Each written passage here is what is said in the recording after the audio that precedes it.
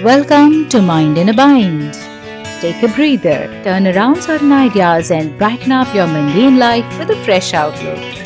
Listen on and tune in to the Takeaways from Life by Anita S.J.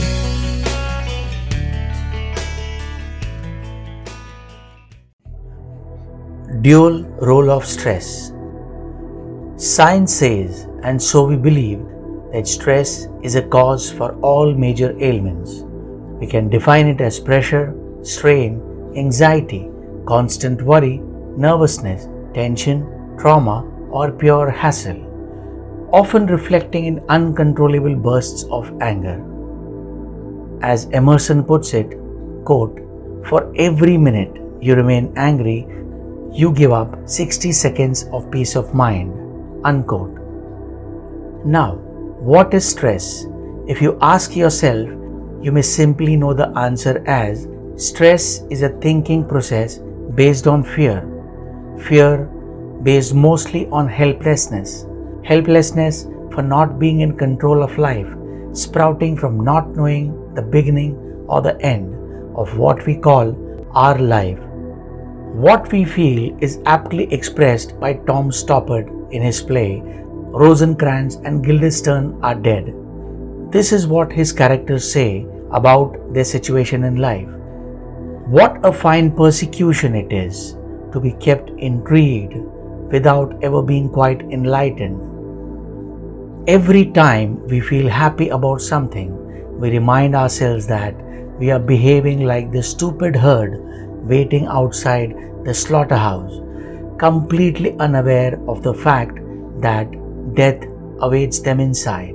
Our intelligence and power to think and understand sees us clearly walking towards our expiry date. Everything we do or plan to do holds no ground because we see death as something coming from outside unannounced.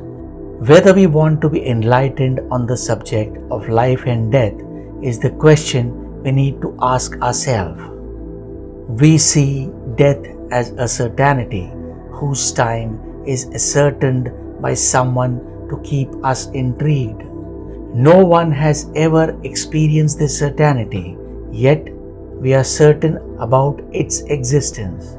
In contrast, life, which we see in and around us as a certainty, we call it a passing phase. Ironical, isn't it? Some desperately seek God as something outside, controlling our lives. Some try to live this life collecting things to pamper our body, yet scared at the back of the mind for having to leave all that we possess when death arrives. Some get depressed, worrisome, and discontented, all finally stressed to the extent of interfering with the working of our body and spoiling our health and life in general. Clearly, it is we who spoil our health. Some paradigm shift may help us understand how it is easy to think differently to save our breath. Dual role of stress always crushes us in between the rock and a hard place. One in the sense of externally exerted pressure or tension, whereas the other one that is seen as an internal state of strain or tension resulting from the exerted stress in the form of adverse or demanding circumstances. The dual role of stress, thus, is both the cause of pressure and the experienced effect of pressure. Let us see both the roles of stress, the cause and the effect of the pressure. Two children are playing with balloons. They both happen to burst their balloons together. One child laughs while the other one cries for the entire day. One who laughs has exerted no pressure on his emotions. He is okay about the loss of the balloon, but the one who cried all day has stressed on his thoughts and on his feelings the idea of the loss over and over all through the day. Here, the external pressure was not the loss of the balloon, but the way the loss was perceived. The happy child perceived it as an opportunity to learn how it bursts and also as a prospect of looking at other toys to play with. The child who perceives the loss as something taken away from him sees his life as incomplete without the balloon. He feels helpless, small, and insignificant. Living becomes a huge task full of such pressures to cope with.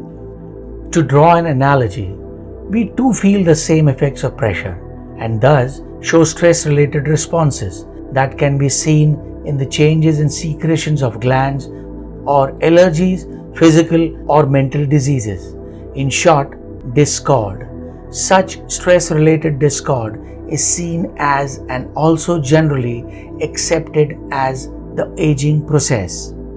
Both the children could not help the bursting of the balloon, but they both had the freedom, the choice of how they perceived the loss of balloon. The happy child chose to remain happy, whether he had the balloon or no. He saved himself from the effects of the internal pressure. The unhappy child chose to perceive the loss as something taken away from him. He chose to make himself feel helpless, small, insignificant. He could not save himself from the effects of the internal pressure born out of his thinking. He had to undergo the dual stress of both the cause of pressure and the experienced effect of pressure. Could he have avoided it? Was it in his hands to get away from being crushed between a rock and a hard place? Yes, but would that mean he should have ignored the questions that pop in his mind?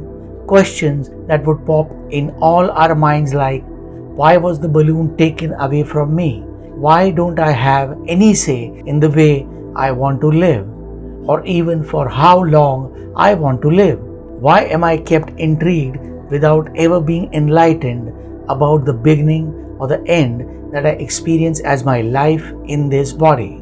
All such questions are just fair, directly pertaining to one's life, but how to go about finding the answers will decide if we are adding internal stress to the unavoidable external stress or no.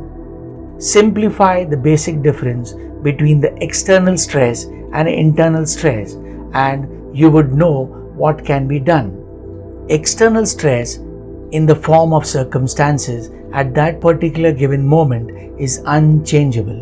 Internal stress that arises from our perception of the circumstance is changeable, since our perceptions are formed of our thoughts. Now, what to think is always our choice. The unhappy child has kind of already given a verdict on his helplessness, decided that there is some power out there running his life. He sees the taking away of the balloon as the absence of free will. He has drawn his conclusions already, and thus his mind is not open for any more knowledge to get in. Hence the frustration and the crying. Life is not fair, he would thus say. As against this, the happy child is curious to see other toys, learn whatever he can from other things, and keep adding to whatever his present knowledge about the world is. He is open to learning and not in a hurry to draw conclusions. His mind is open to knowledge. It's flexible and not rigidly set yet. He is living with a general sense of security, with a feeling that all is well. His general understanding being all is well. What is the ideal way of dealing with this feeling of helplessness that inadvertently arises at the thought of being kept in the dark? So, should we blindly believe that all is well without proof then? Does it not mean living with ignorance happily? No, but like a child's open curiosity helps him learn from his surroundings, but without the fear lurking in his mind that things could go wrong. The child is unknowingly managing his internal stress and escaping from the dual role of pressure. External source of stress might not be in our hands, but reducing the internal stress coming from the way we perceive external pressures is in our hands.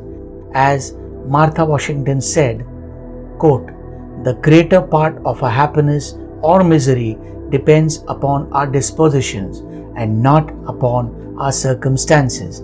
Unquote. Thank you for listening. Hope you enjoyed. I am happier today.